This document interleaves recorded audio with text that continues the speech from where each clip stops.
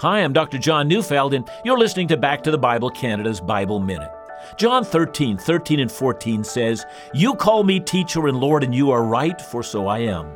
If I then, your Lord and teacher, have washed your feet, you also ought to wash one another's feet." Those are two impressive titles. Teacher, like rabbi, the one who instructs, but also the one who demands obedience from his pupils. Jesus is surely that. But Lord is the one who is both our leader, but also our God. For both the Father and the Son are equal in essence and in being. And then our Lord and teacher stoops to wash our feet, serving and taking the place of a servant. There are no titles that we can attain as lofty as Jesus.